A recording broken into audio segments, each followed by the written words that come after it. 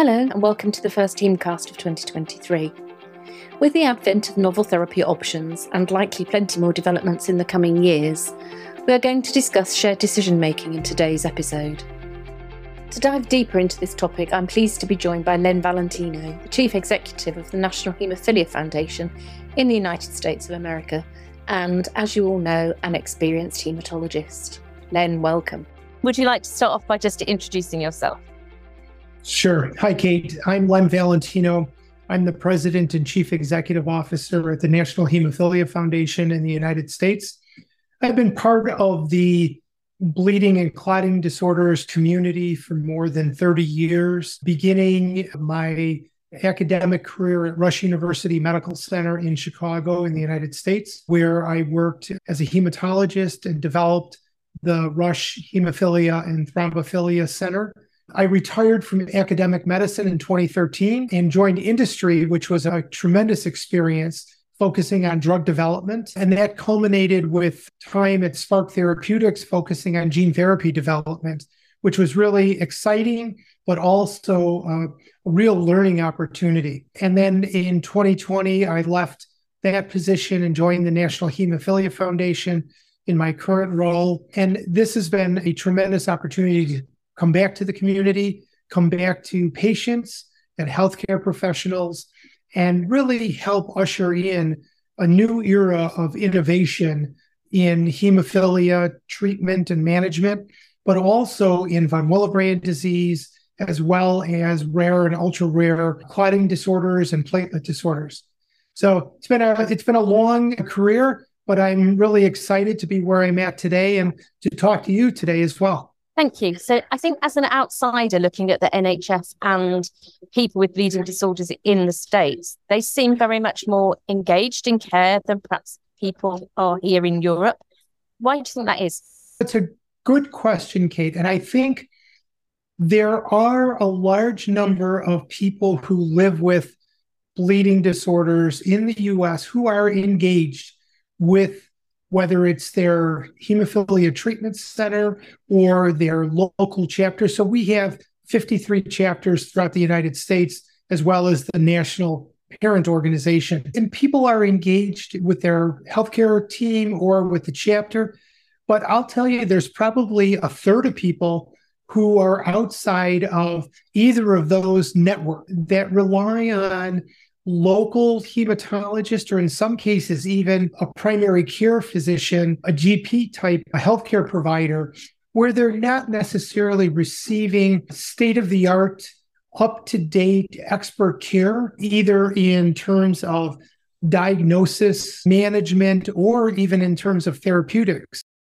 We've got 70% of the population engaged that are well aware and knowledgeable, have access. But there's 30% that we have a challenge, probably like all over the world, where there's still access to care issues. So what we were going to really talk about today was shared decision making. So can you tell us what you mean, or what we mean when we say shared decision making, and how much of a reality that really is then in the States? Shared decision making is, I think, rooted in exactly what we're doing today, is having a conversation.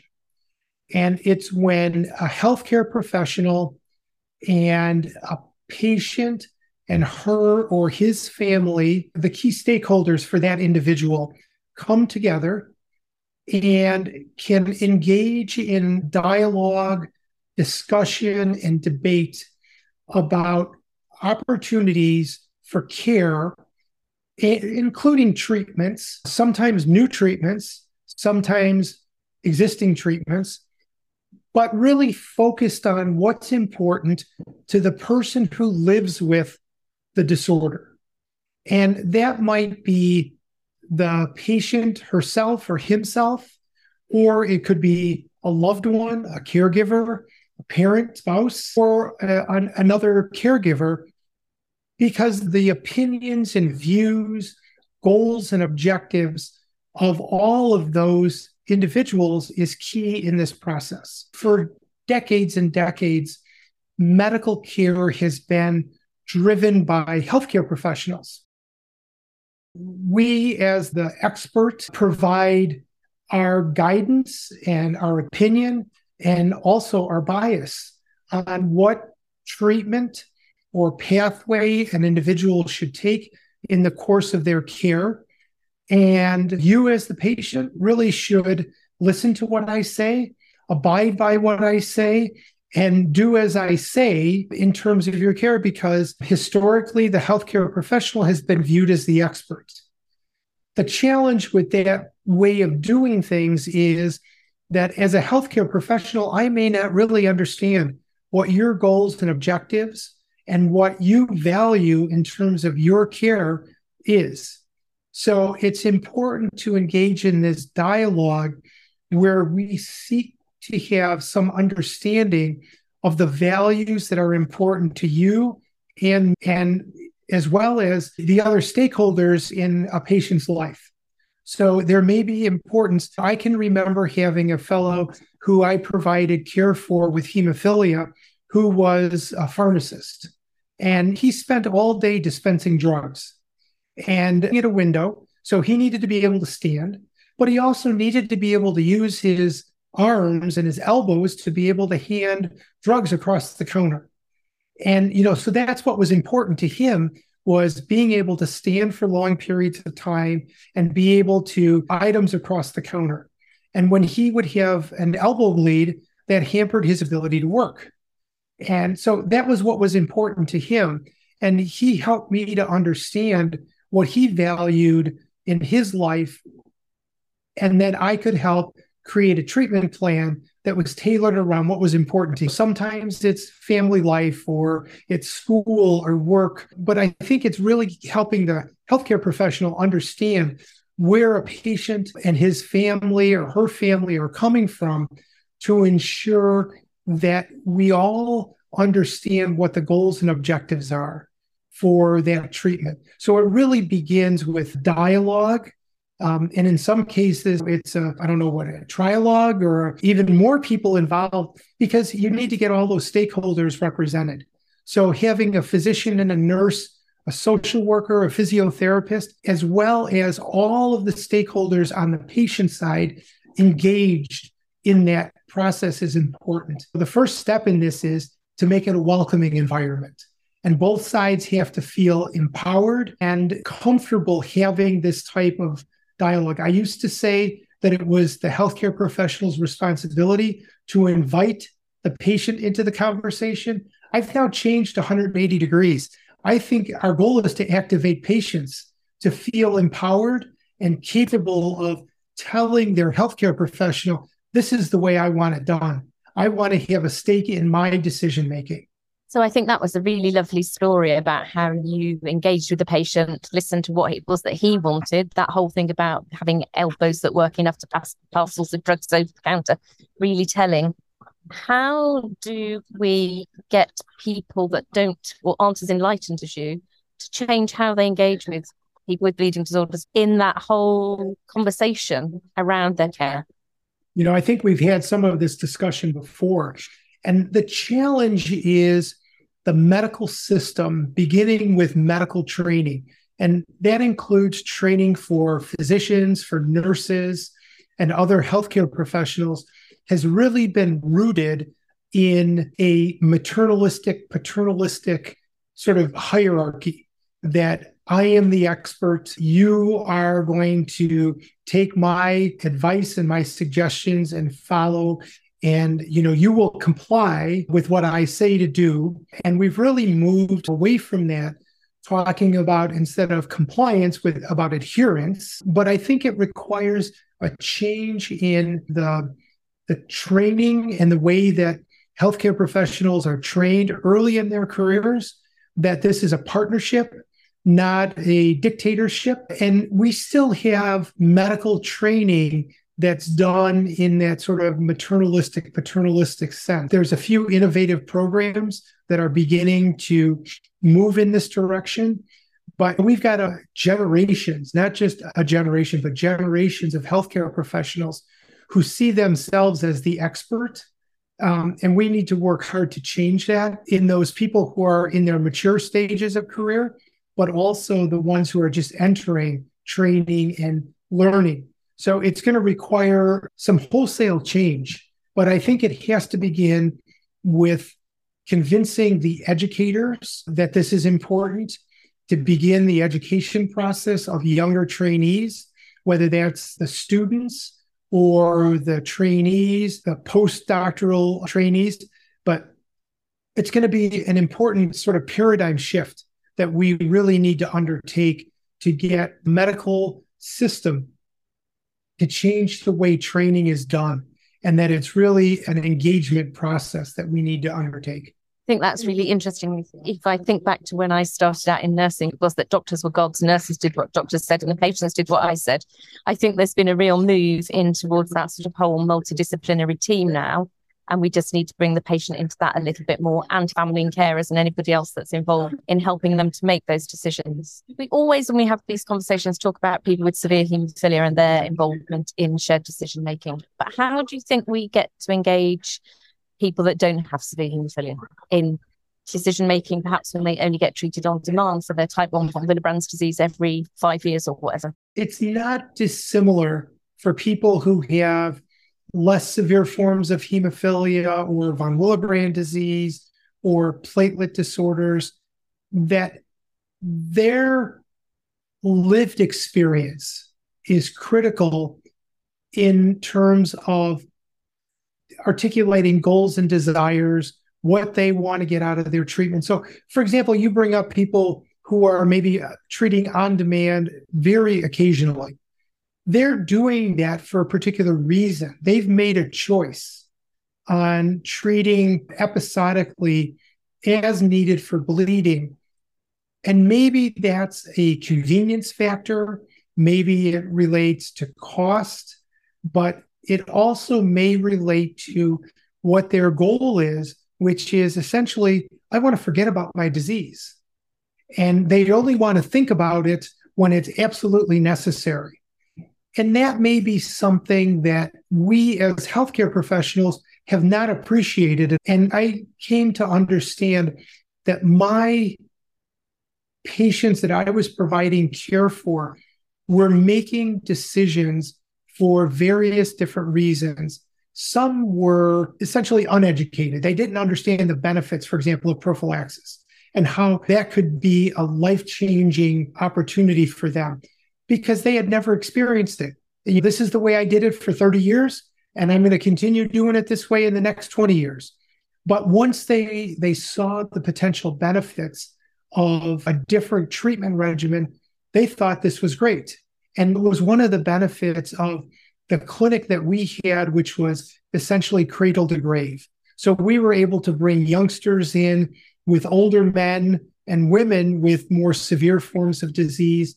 And we used each of those populations to educate the others. But I think it's important that people understand what their opportunities are, what their options are.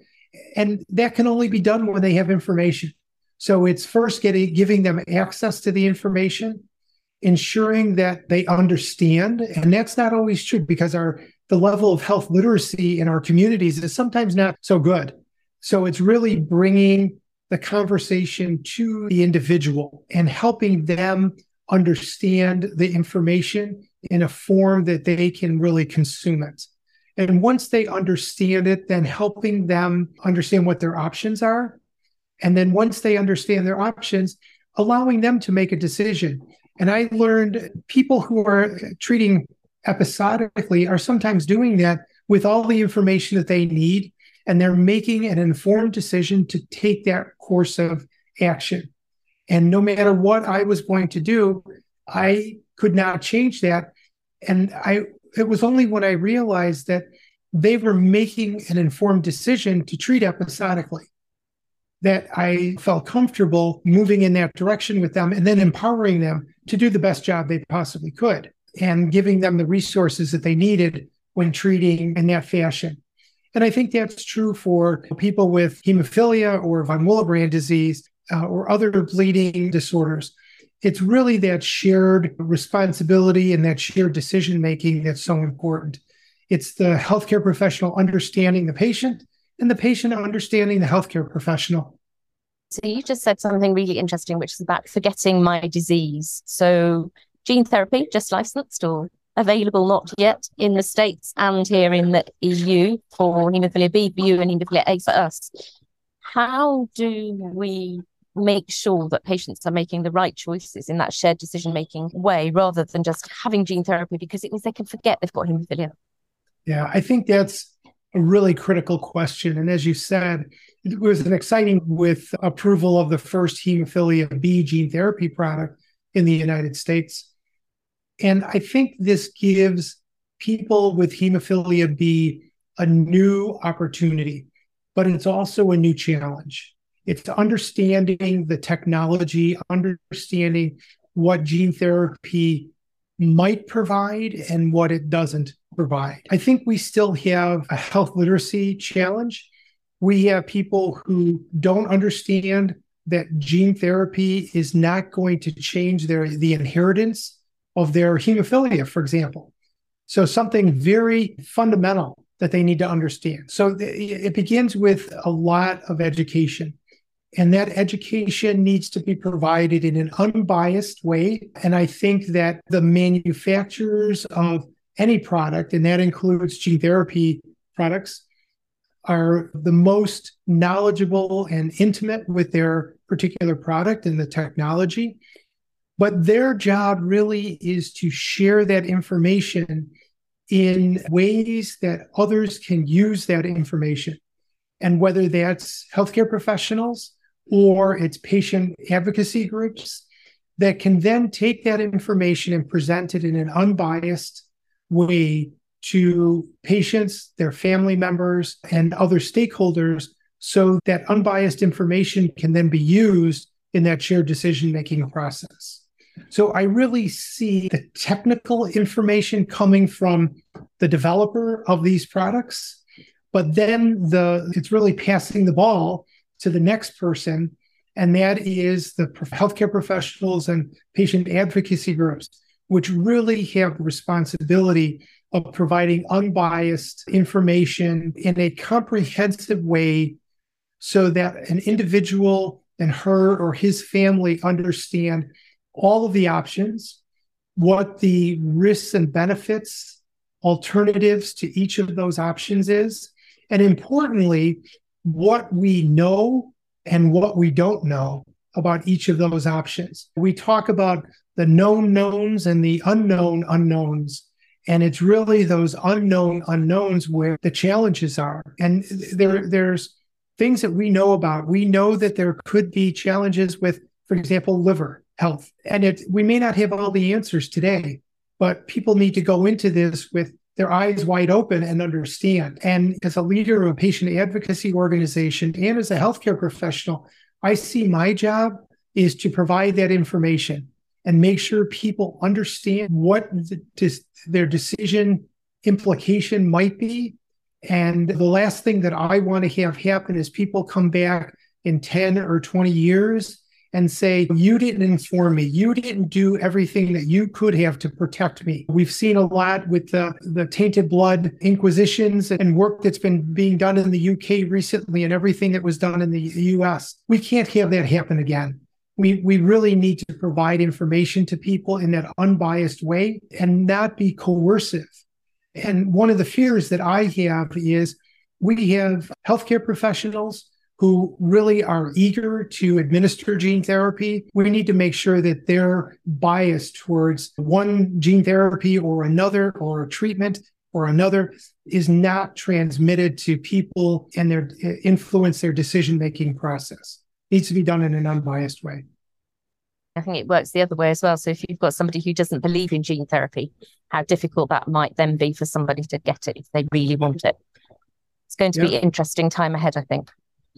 Yeah, and it's so important that people have access, and it's access to information so that they can make an informed decision. And then it's if they decide that this is the path that they want to follow, that they then have access to the treatment that they've chosen is optimal for themselves.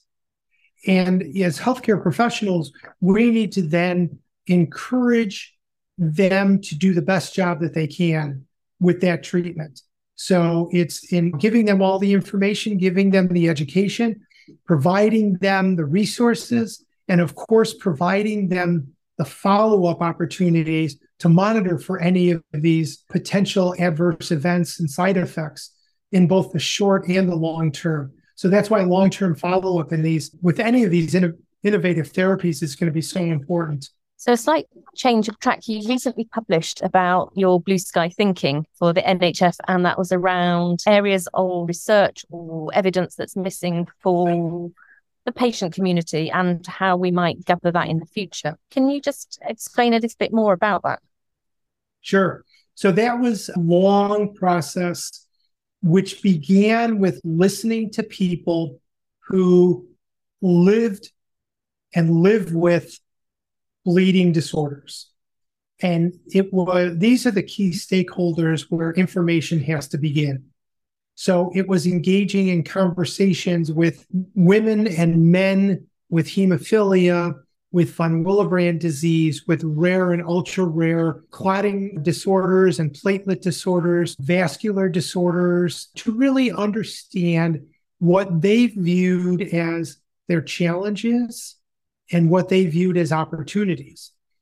And understanding the gaps in their care where they saw the greatest need was a real eye-opening opportunity. So it was gathering that information from these people who had the lived experience. And these are the real experts.